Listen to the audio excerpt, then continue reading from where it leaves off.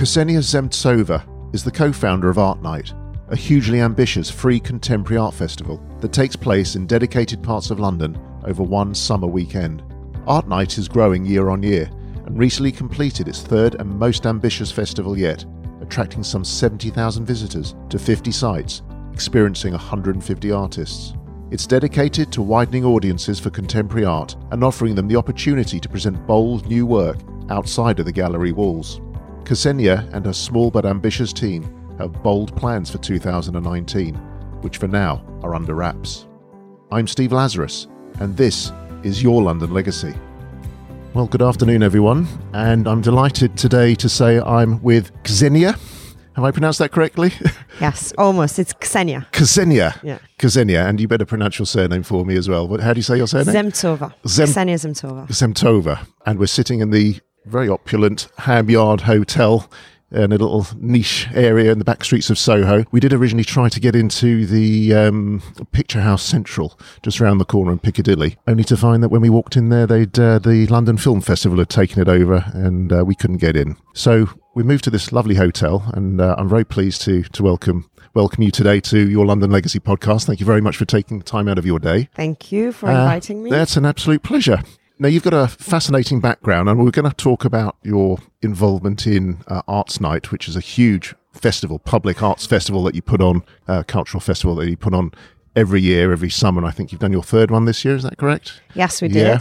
Okay. So I want to talk a little bit about that and a bit more detail about that. But just talk me through how you got involved in arts in the first place, your involvement. I think you worked with Christie's before, is that correct? So, yes, well, that was just a work experience. And my background is not really in the arts. Okay. I studied political science, but I was always interested in the cultural policies and how we can bridge the cultural sector, the arts, with the public urban realm, and how can we ensure that the widest and also the most diverse audiences can experience arts and culture in different forms.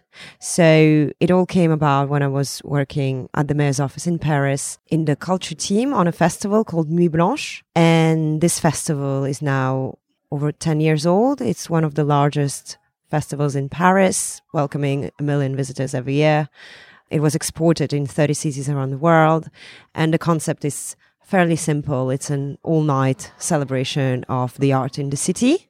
So when I came here to London to finish my studies, I just saw a gap and an opportunity to bring something similar to London, because I thought it was important at the time to present an arts project that would be completely free on a large scale, and that would also explore the nighttime temporality. So things going on by night as opposed to by day were not that common 4 years ago. And since then, there has been a big shift, I think, in the private perception of what we could do by night. The Night Tsar was appointed at the GLA, the Night Tube started, and more nighttime cultural initiatives are now taking place throughout the year. It's an interesting point that you raise about nighttime, because my experience of London is just when you want to go and do something late at night, most of the places in London typically shut. So, Absolutely. all the bars and restaurants, unless you're going to a nightclub, of course. Yes, and that's what was our idea, is to provide a different offer to young people, families, to everyone really, an alternative to the nightclubs and the pubs, but still retaining this celebratory feeling. So it wouldn't purely be like your usual visit to a gallery or a museum. The festival is really also a platform to celebrate the city, its hospitality, restaurants, music, bars, and everything else. So we've gone straight into, which is fine. We're talking about Arts Night, I believe. Art Night. Art Night. Yes. Okay.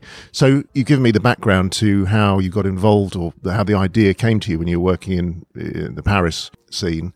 And so you came to London. When did you come over to London? So I came in 2012. 2012. To study, and then I started by working in a company, and then in 2014 we thought of establishing the festival. Okay. And that was the charity that is running it. So the charity running it is called Unlimited? So Unlimited is a production company, right, and the charity is Art City Night. Okay. And we have a board of trustees, and we're a registered charity. And right. Okay. so the festival, as I said, is free. So really the mission is to ensure that as many people as possible can come. So tell us a bit about what goes on at Art Night in London. So it's a traveling festival. Every year we explore a different area of London, which is very different from Paris, which is a citywide initiative. London being so spread and so wide, it seemed more sensible to just focus on one area a year. So after exploring Westminster and the Strand in 2016, moving to Shoreditch, the City and Tower Bridge in 2017, we just did our festival in July from South Bank to Nine Elms and Battersea Power Station. So that was our largest project yet. So that's the whole stretch of the south of the river. Yes, exactly. Right. All along the river from South Banks through Vauxhall, Nine Elms and all the way to Battersea Power Station, Battersea Park. We had about 12 new commissions and a further 50 projects in the satellite program, Art Night Open. So it was pretty big and exciting. And the idea behind Art Night is to have the festival first running as late as possible. So some of the projects will run as late as 6 a.m. And then to explore unusual venues, secret locations, heritage sites, public spaces, but also to invite artists to present different disciplines. So it's not focused only on visual arts. We really also welcome performance, dance, music, video installations. We've done a lot of VR as well, which is very popular. And all of that is curated every year by a new artistic director. So we've been partnering with leading contemporary art institutions around London. The ICA, Whitechapel Gallery, Hayward Gallery has been involved in the festival. And every year we'll have a lead curator that would oversee the So the curator this year, was it June or July of this year? So July, yes, it was the year. 7th of July. The curator this year was the director of the Hayward Gallery, Ralph Rugoff, and his curatorial team as well. So it was kind of a... And I think that coincided with them celebrating their 50th year as well. 50th anniversary, and they also just reopened in January. So it was a big year for the Hayward. And for us, it was very interesting to see how you connect a cultural district with a very strong identity like South Bank to an upcoming area around Nine Elms and Battersea, and how can you encourage visitors to discover new places. Because I don't think a lot of people would associate Nine Elms particularly with arts and culture. No, and it's place in the making. So it's changing a lot. We've spent there 6 months working from Battersea, so we became quite familiar with the area, and it's amazing to see how it's been growing and developing and every day. So I think it's going to kind of gain in this new identity in the years to come. Incidentally, what was happening with the power station there? Every year they say it's going to be developed and... Yeah, it's all going. It's going ahead they now? already completed, I think, 2 or 3 phases. There are many restaurants there. It's really becoming quite a vibrant area. And I think that Apple are taking over. It's going to be their biggest headquarters in Europe, right. in the power station. So... Art Night, what's the intention of Art Night? Is that to get as many people in London and out of London coming into the capital to enjoy art and culture in a completely new, diverse way in public spaces that they wouldn't normally appreciate art in? Yes, it is. It's, I think, our mission, and I don't know how much we're trying to achieve as much as we can every year.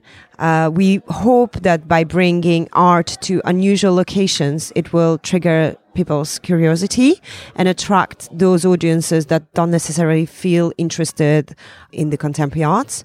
So most of our visitors first come for the locations, and then they get to discover the artists behind, which is a great way to, I think, spread the word and ensure that we have people that wouldn't visited an arts initiative otherwise.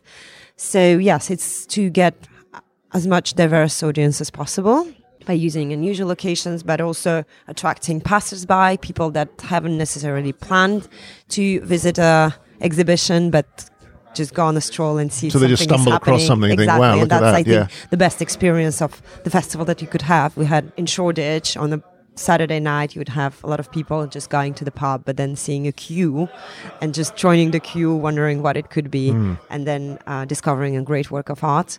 But how do you measure that that's in the main terms mission. of understanding whether they've appreciated it, they've stumbled across something and go, oh, that's really interesting. Yeah. Do you have some way of measurement or surveys that you undertake to see? We do surveys every year. Okay. We work with our scheme of Art Night guides and the Art Fund, who are supporting the scheme, and we have about over 100 volunteers every year collecting feedback from the audience. Wow. So we're trying to measure it as much as possible. Mm-hmm. Every year we have about 70,000 visitors over the weekend.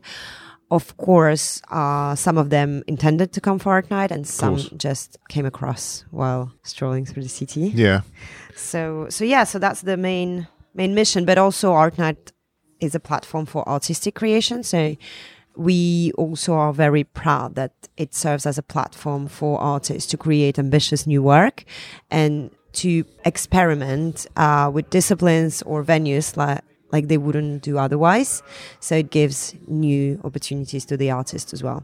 And are they themed? Each year you have a different theme to represent what's going on in the area, for example? Like you have Whitechapel. This year the theme was home. Of course, because the area is going through this very kind of interesting transition. So the artistic director and the artist wanted to reflect on what home means today. And it was touching upon things like home on the internet, or home in outer spaces, or home in London today with the housing questions. And so that was the theme this year. Okay, there's also something about gardens as well, I believe. Yes, that was the secondary theme about the urban landscape, because Battersea is the oldest agricultural field in London. That's where all the main agricultural offer was coming from in the, I think, 18th century. I don't want to say any numbers, and some things have remained, like the lavender field, I think that's right. Yeah. Battersea. So that was another, yes. And so, for example, you have a lot of gardens. You have the Garden Museum. You have New Covent Garden Market. Yes. So just in the names, some locations have remained. When people come to Art Night, is there a route around it? Is there a path that you recommend they go? So they have a start and a finish that takes them through London from, say, when it opens, the event opens, through to the closing? Or do they just wander around on their own? Yes, we encourage people to discover the trail however they want to. So there is not entry point and there is no route. But so just to go back to the mission, I think we encourage everyone just to, when attending the festival, we hope that the way we present the artworks in these locations will shift people's perceptions. And even those Londoners that think they know their city very well, they will actually discover something completely new. So as well as the tourists and visitors, it's a very new and unusual way to discover the city. An obvious question is, you say it's a charity, so how do you fundraise and how do you get your funding for this? Is this in conjunction with the Mayor of London, for example, and you have other benefactors and foundations who help support the effort? Yes, every year we work with about 20 different partners and supporters. Our main sponsor and great supporter for 3 years has been Phillips Auction House. Okay. Phillips is contemporary art auction house, one of the biggest ones. So they've been extremely supportive from the beginning. We're also supported by the Arts Council. And then we work with various foundations, corporate sponsors, co-commissioning partners. A very important part of Art Night is its legacy. You just took the words out of my mouth. I was just coming on to that. Yeah, okay. So all the works that is produced and that is not ephemeral. So when it's VR work or sculptural installations, we ensure that these works are then placed in public collections or they tour around the UK. And this is done together with our co-commissioning partners. So we've been working with organizations like Outset, Art Fund, Contemporary Art Society, DSL Collection that help us to support the production, but also to ensure the legacy. So what sort of pieces are now going on tour right now? So we had a piece by Anne Hardy last year, that joined Leeds Art Gallery. We had VR piece that was the first one to join the British Council collection. From this year, we have a project from the New Covent Garden Market with Tamara Henderson. Parts of the project are now going to Geneva Biennial. So we have some legacies that are still on site. So we have a mural in Battersea Power Station that will be on view for another month. We have another large-scale banner on the New Covent Garden Market, a flower banner that will be there for a few more months. We have a mural in Middlesex Street Estate in the City of London, which has been produced last year and will remain a permanent legacy.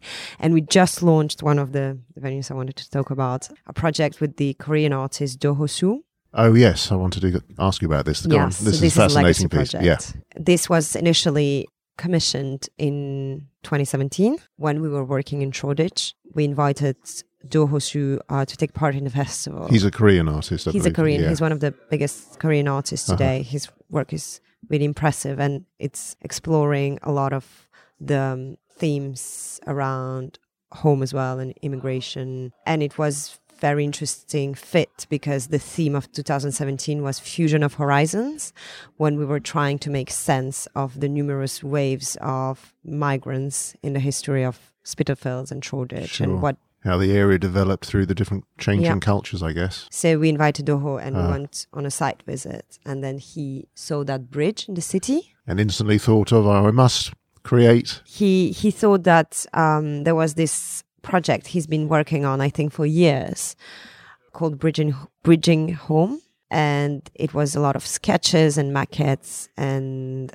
he was always looking for the perfect location for that work, which meant a lot for him and his personal story, because the concept is that a house, Korean traditional house, would stand right in the middle of a bridge, and it would connect Seoul, where he's from, to New York, where he has been living his whole life. And so he saw that bridge, and we thought, let's do this massive installation. But we realized that actually the bridge, which is 2 minutes from Liverpool Street Station, it's on Wormwood Street. We realized that actually the bridge, which was connecting to towers, was a fire exit. And that's where it all got really complicated. And we didn't want to abandon this project because it was such a beautiful idea. So instead, we presented a video installation by Do Ho-soo in 2017 at Christchurch Spitalfields. And then for 2 years, we worked on making the project happen. So finally, he got to present his what's it called? The actual piece called? Bridging Home London. Bridging Home London is actually, if you look at the pictures of it, it's actually a Korean-style house. Yes, a Hanok style. Which is almost hanging from, is it a footpath, a footbridge that connects two buildings? Yes. So it's a fire escape, as you It's said. a fire escape. If you see anyone on the bridge, it means that there is a fire inside. So it's not accessible. It has been always closed to the public. So how did you manage to overcome the powers that be in London, the fire brigade and all the other authorities to get that permission? Yeah, it took some time, and the project iterated a lot through different moments, choosing materials, thinking through how to make it viable, sustainable in terms of the health and safety standards. We've been co-commissioning the work with Sculpture in the City, which is another wonderful initiative in the City of London, every year presenting sculptures on a trail through the City of London. So they've been facilitating a lot the access and supporting us. And the final result was unveiled a couple of weeks ago. It's beautiful. It's going to stay there for quite a while, at least a year, maybe more. And we were very excited because it's the first kind of very long-term project we've been working on. What does the artist think of it? Is he delighted with the end? He's very happy with the result. It's not the first. So he's been presenting these homes in several cities before. There was a Fallen Star in San Diego. There was a project in Liverpool. So yeah, he's been really happy with the result. And actually, I think it's really striking when you walk in the city and suddenly you see this house that seems like it has fallen from somewhere from the Wizard of Oz. It's bizarre. I haven't seen it in the flesh. I must go and see it one day. So it's going to be up there for a little while though. So I think people still have the opportunity. So what's the name of the road it's on again? It's on Wormwood Street. Wormwood Street. Wormwood Street. So yes. that's near Liverpool 2 minutes Street Station. from Liverpool Street. Okay, you can't miss it exactly. No, you can't miss it.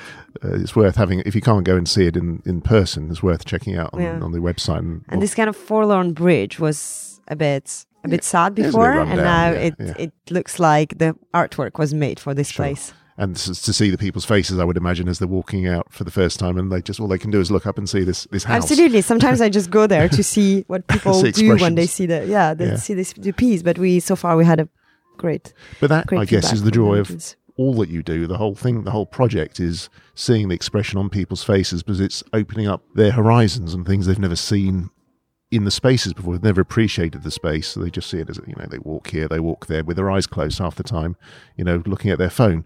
But the whole concept of what you're doing he's enlivening people's minds to what is possible.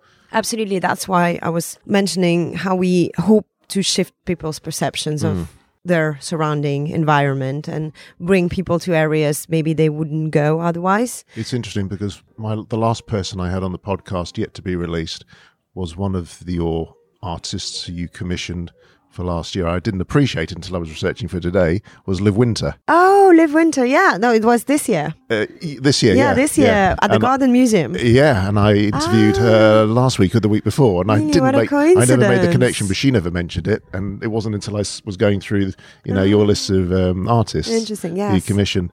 She's a fascinating person in her own right. Yeah. We did a spoken word marathon at the Garden Museum, and I think the Garden Museum has never seen that audience before. I bet not. And they were so happy about it. That's one of also another part of what we're doing. I think it's reinventing the purpose of some of the heritage sites in London. So some places like the Garden Museum, like Two Temple Place, on the Strand, like the Masonic Temple, I can mention as well. Later, these places that have been built, the Garden Museum just reopened after refurbishment, but Two Temple Place and the Masonic Temple are good examples of places that are historic and you feel all the kind of weight of the history there, but yet you can reinvent them for contemporary purposes and in this way drive another type of audience that wouldn't come otherwise. So the venues that have been hosting the festival have been really happy because it's a way for them to establish a dialogue with people they wouldn't meet otherwise. Yeah, I mean, they're getting footfall, aren't they? And they're getting some revenue, I suppose. One of the key side benefits of doing what you do is the added revenue, I would guess, that comes into the parts of London that you're, exploring. No, the economic impact in terms of the nighttime activities are certainly a big part of, we hope, we're creating. But I don't know if you want me to talk about, because I just realized that all the venues that I've selected that I thought I should speak about, that's what they have in common, I think.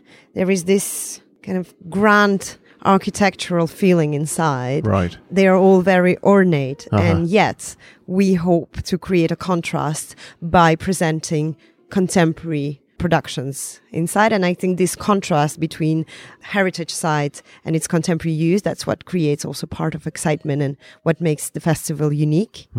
So give us some examples of some of the buildings that you're talking about, some of the spaces.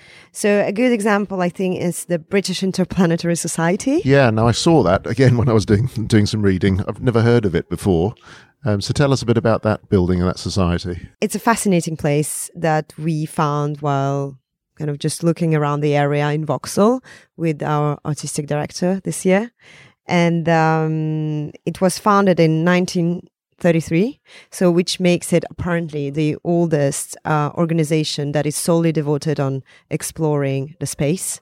So it's like a think tank for interplanetary relationships. Right, okay. And so they do a lot of symposium, research, and they also act as a depository, can you say that, of knowledge in relation to the space. Sure. So when you enter there, it's really interesting because you have all this memorabilia and, different items related to astronauts and space. And I think it was founded by some enthusiasts that were hoping to land on the moon using a rocket.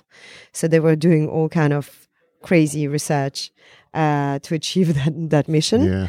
So that's how it started. And then when we were looking for different spaces in Vauxhall, and as I mentioned, the theme this year was home, the Hayward Gallery wanted to invite a Turkish artist. His name is Halil Eltindere, and he has this great project, multimedia installation called Space Refugee. And the Space Refugee is about the first Syrian cosmonaut in space who was part of a mission in 1987. And Muhammad Faris, his name is, was also one of the highest ranked members of the Syrian military. But when the war happened in Syria, he decided to join the resistance. And so at some point he had to flee the country. So he walked and he managed to get to the border of Turkey. And then eventually he got to Istanbul. He met with the artist Halil Eltindere, and it was the beginning of a very long-term friendship between the two of them. And so the whole project, Space Refugee, is about this first Syrian cosmonaut and about his idea that maybe the only place now that would host refugees would be in space. Outer space. So it is very kind of timely question, and the British Interplanetary Society provided the perfect backdrop. Well, I'm wondering how many people in London, or in the country, even wider than that, know there's been a Syrian astronaut for a start.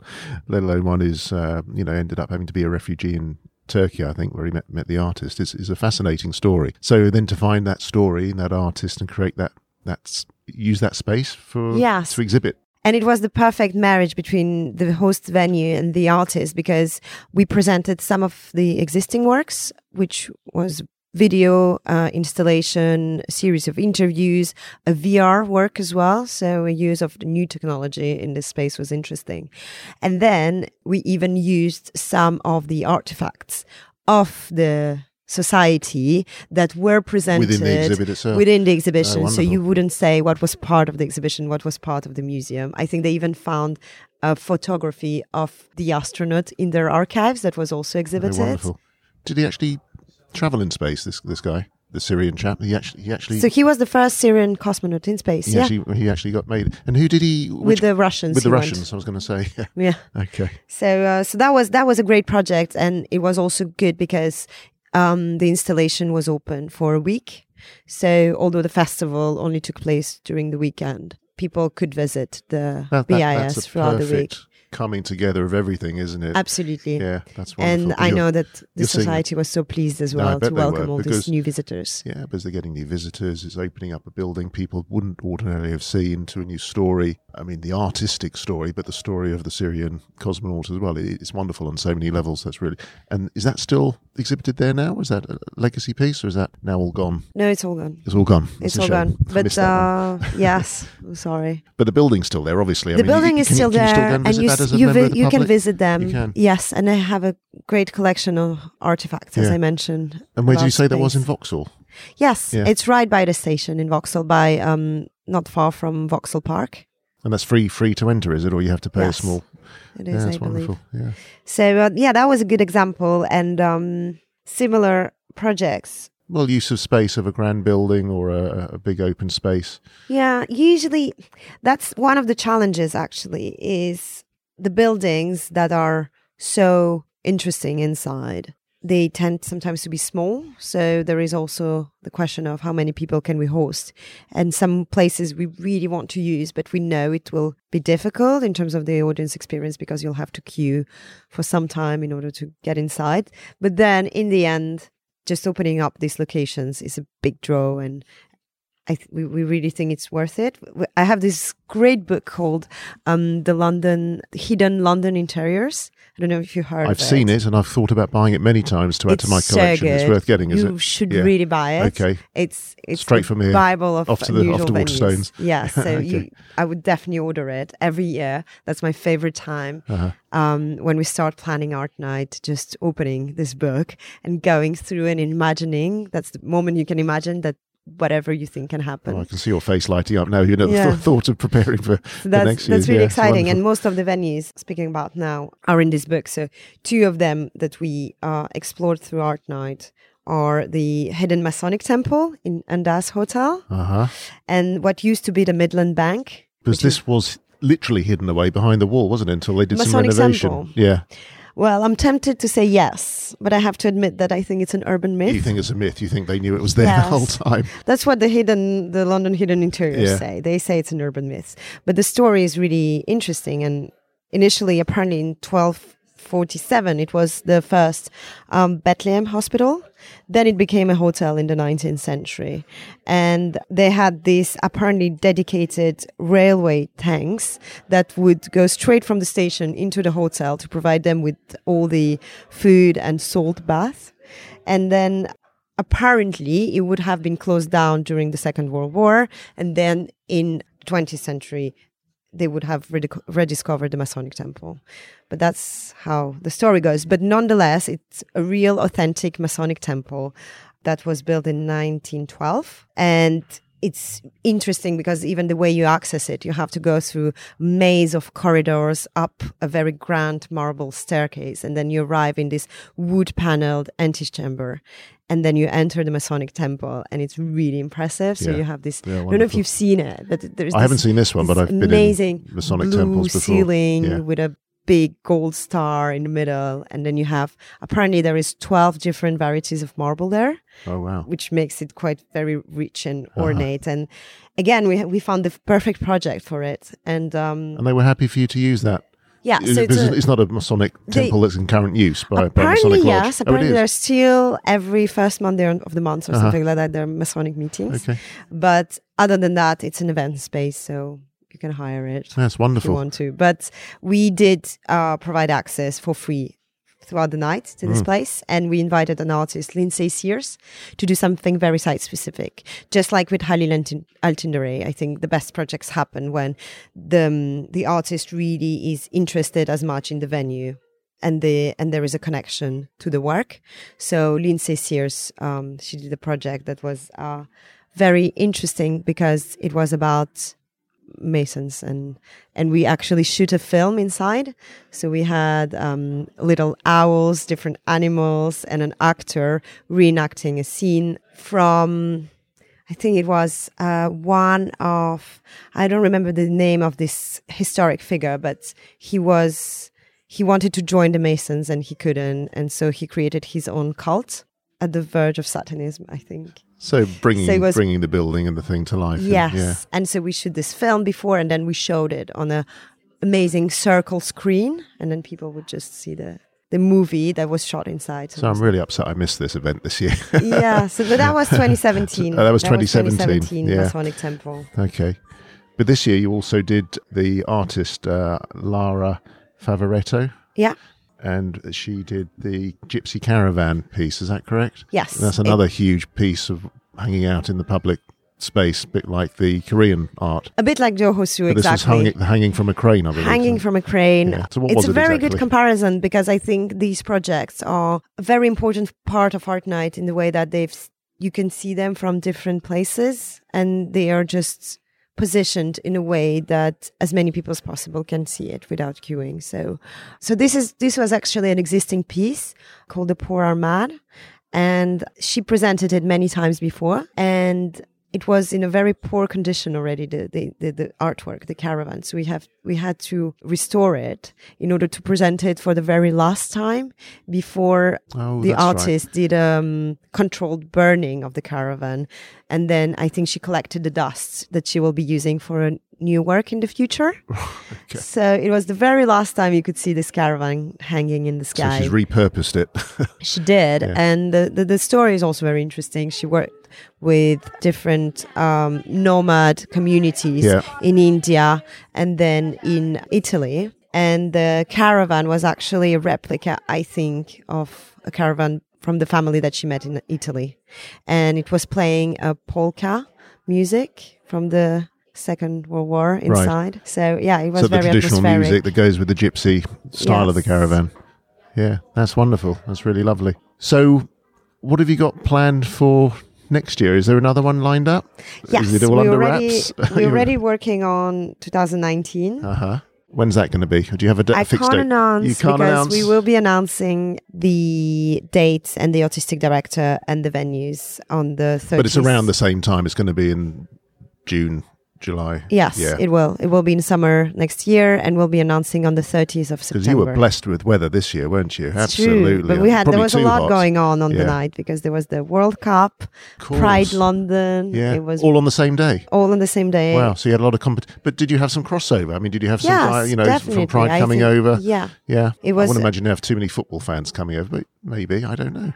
Maybe. What was the game? I can't remember. It was England playing. Did we lose? Did they lose? England won. They won, okay. Yeah. And then they lost. Sorry. That's okay. I think our expectations were a little bit too high this summer. But so you're fighting through all of that and still had how many? 700,000 people? How many people did you? 70,000. I beg your pardon, 70,000 people. Well, that's still Maybe 700,000 maybe next 7, year. but it's been going up year on year, hasn't it? Yes, and Because in the first year, what did you have? Year one, 35,000. 35, So and yes, then- it's been growing Yeah. because in terms of the numbers of projects we present, the program has been bigger and bigger. So we, as I mentioned briefly before, we have this Art Night Open program that is running aside of the curated program. And Art Night Open is really a platform for different independent curators, artists, and arts organizations to present their own projects that get selected through a panel. And so in total, we presented over 70 projects this year when we started with 12 in 2016. So your organisation must have grown equally to manage this huge project. I mean, it's a massive project undertaking for you now. It is, but it's very exciting. Every year is completely different because the area, the partners define also the program. The curatorial vision is different every year, which I think is great because for the audience, it's something new to discover. Is this how you envisaged it when you started off in 2014? Is this what you anticipated it In would grow into? 2014, without knowing much, we thought that we could do art nights simultaneously in, I think it was Westminster, Shoreditch and Peckham. So yeah, I think we started by dreaming big and then becoming more realistic. But this way you've contained it to specific areas, although, I mean, the South London stretch is a huge stretch. It is. Right down the South It is. Bank. But we worked, for example, we worked with Thames Clipper, which I think was a great collaboration because Thames Clipper, the boats on the Thames. So this was a way for people to discover, and again, to discover London in a different way. Yes. And to it's get the best familiar way. It's with a wonderful way to with discover another way London. to move around. I love going on the boat rides on London. It's gorgeous. It is. Yeah. So you're saying you've got something new and exciting for next year coming up, the different part of London. Exactly. You're not going to tell us too much. I can't say, but okay. it's going to be another part of London. I guess by a sort of indeed. process of elimination, we can maybe guess some of the areas are going to be a bit of a crossover maybe. We did announce already that we will be part of the first Borough of Culture, Waltham Forest. So we're going outer boroughs. So that's one thing we already communicated. But you've got some new and exciting commissions coming up and buildings that you're going to... Yes, absolutely. Fantastic. That's really good. So what else have you got lined up coming up? Is this the sole project you're working on? Or have you got other things you're involved with? Yeah, so we just launched... As if this isn't enough. We just launched the Who's project and a couple of weeks ago, and now we are intensively working on developing the next edition. And what about, I read also somewhere that you do some outreach work as well, so you take some of the art and some of the people outside of London, you go into schools, is that correct? You Yes, do some training? It doesn't have to be outside of London. We have an outreach and participation program that we started from the very first edition, and then we do many works on the backdrop of the artistic program. So, for example, we did a series of workshops at the Royal London Hospital that were inspired by the work of Charles Avery. Charles Avery is another great example of an artist whose work has been such a great fit for the location. So he was part of the 2017 program, and we went to St. Catherine Dock. I don't know if you've ever been there. It's a beautiful part. And Charles Avery's practice for many years has been focused on this imaginary place and concept called the Islanders. So the Islanders, he has been drawing them. There are sculptures, and it's a whole imaginary world that came to life during Art Night in St. Catherine Dock. So we recreated their cafe. There were poetry reading. The actors were wearing his hats, and all of these people, the Islanders, they have their own customs, fashion, psychology, and so we reenacted all of that. And then we did a series of workshops after the festival at Royal London Hospital, which has the largest children department, and also they have a school there, together with an arts educator to bring the work of Charles Avery to the hospital. We did also a series of workshops based on Halil El-Tindere and the Space Refugee exhibition this year, together with schools around Battersea Power Station. And then every year we have our volunteers program with the Art Night Guides, which is part of the outreach. So yeah, we do as much as we can, You've got a lot going building on top of the main program. So do you expect next year to be even bigger still than last year? I think it's not always about getting bigger. I really think it's about the quality and the visitor's experience. So if anything, we'd like for the festival to remain quite contained. We hope that always the footprint that we'll be taking over remains manageable, and people can walk from one place to another. So I don't think it's our ambition to take over as much. No. Well, I meant bigger in terms of the number of people you're going to attract to Yes. the event rather than geographically. I hope that we'll have more and more people, yes. And what do you do on the evening? Do you wander around the streets having a look at all the exhibits and the artists, or do you just sit somewhere with your fingers crossed having a coffee hoping it's all going smoothly? No, we're kind of... I mean, we have to do all the work. Yeah. We have a very small team, so we're very hands-on. So we do the research, development and production. Another side benefit, which I think is important, is people are getting out, they're getting exercise, they're having a new experience. And in London, which is a very high-pressure place to live and work, it's a nice, relaxing thing to do, isn't it? And it sort of assists with, I guess, mental well-being and all these things that people are talking about, mindfulness and being in the moment and taking in a new experience, which can really settle you down. Yes, absolutely. Although I would have to say that what I have noticed is that people have this fear of missing out and having one big night of celebration, and visitors knowing that if they don't see some projects, they will miss it forever. It creates more anxiety maybe than anything else. Yeah, possibly. And I suppose they think, oh God, I've got to see everything all in one evening. Because this, and I always say it's not about seeing as much as you can. If you have a dinner with your friends and then you can just visit. For example, you go to the Masonic Temple, you see Lindsay Sears' project, you stay there for half an hour, 45 minutes. It's already great. You don't have to visit everything.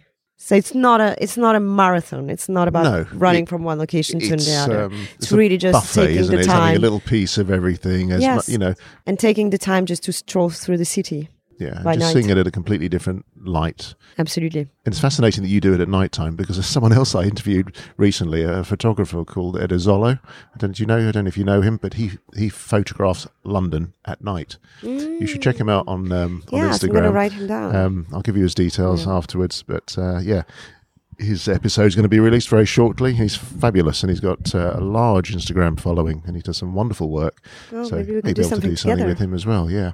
So just before we close, I ask a lot of my guests if they can tell us 2 or 3 places that they love in London. And you've already touched on a couple of them, was the British Interplanetary Society and also the secret, in inverted commas, Masonic Temple at the Andaz Hotel, which you've spoken about. We've also spoken about the Korean work, didn't you? Doho's work on Bridget Wormwood Street. There's another one you mentioned. There's another place I really like.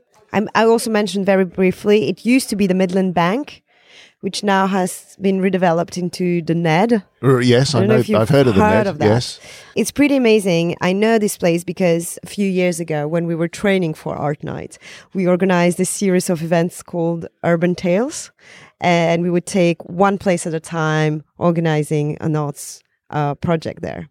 So we did a contemporary opera in London's only lighthouse, and then we came to the Midland Bank. And a few years ago, it was just closed down for redevelopment. And so the history of the place is really fascinating. It's right next to the Royal Exchange. And it was in 1918, I think it was the ancestor of HSBC. And in 1918, it was the largest bank in the world. And it was designed by Edwin Lutyens, who's one of the very famous architects. So the interiors are really spectacular. And when we came across this site, we really wanted to present something. So we did a scripted art trail inside the building. And it went all the way up into the tapestry rooms, which are really beautiful. They are still, all the furniture was there from the beginning of 20th century. You would have special boxes for hats and for umbrellas, and then you would go down the staircase all the way down to the vaults. So the vaults it's all listed. So and this is all open to the public? It's all protected. So today it's been redeveloped into a hotel. And so you would get down to these vaults, and that's where the filming of Goldfinger took place. So it was really charged with this history. And now, as I said, it's now a hotel. And if you go, it's open to the public. The big kind of ground floor area, which is amazing, has been has an offer of about 10 different There's restaurants. bars and restaurants. I know Yes. my daughter's been there. I think. So if you're Club around the night, area, yeah. it's really worth checking out, because you could just have one drink and then they have music, concerts every night in this kind of 1920s Fitzgerald style. Sounds wonderful. It's another venue I've not been to Yeah, yet. that's fun. That's Yeah. fun. And the other one is that you can also visit, and I'm sure you came across it. It's Dennis Sivers' house. So this was a site we used in 2017, and we presented some of the Chapman Brothers artworks there.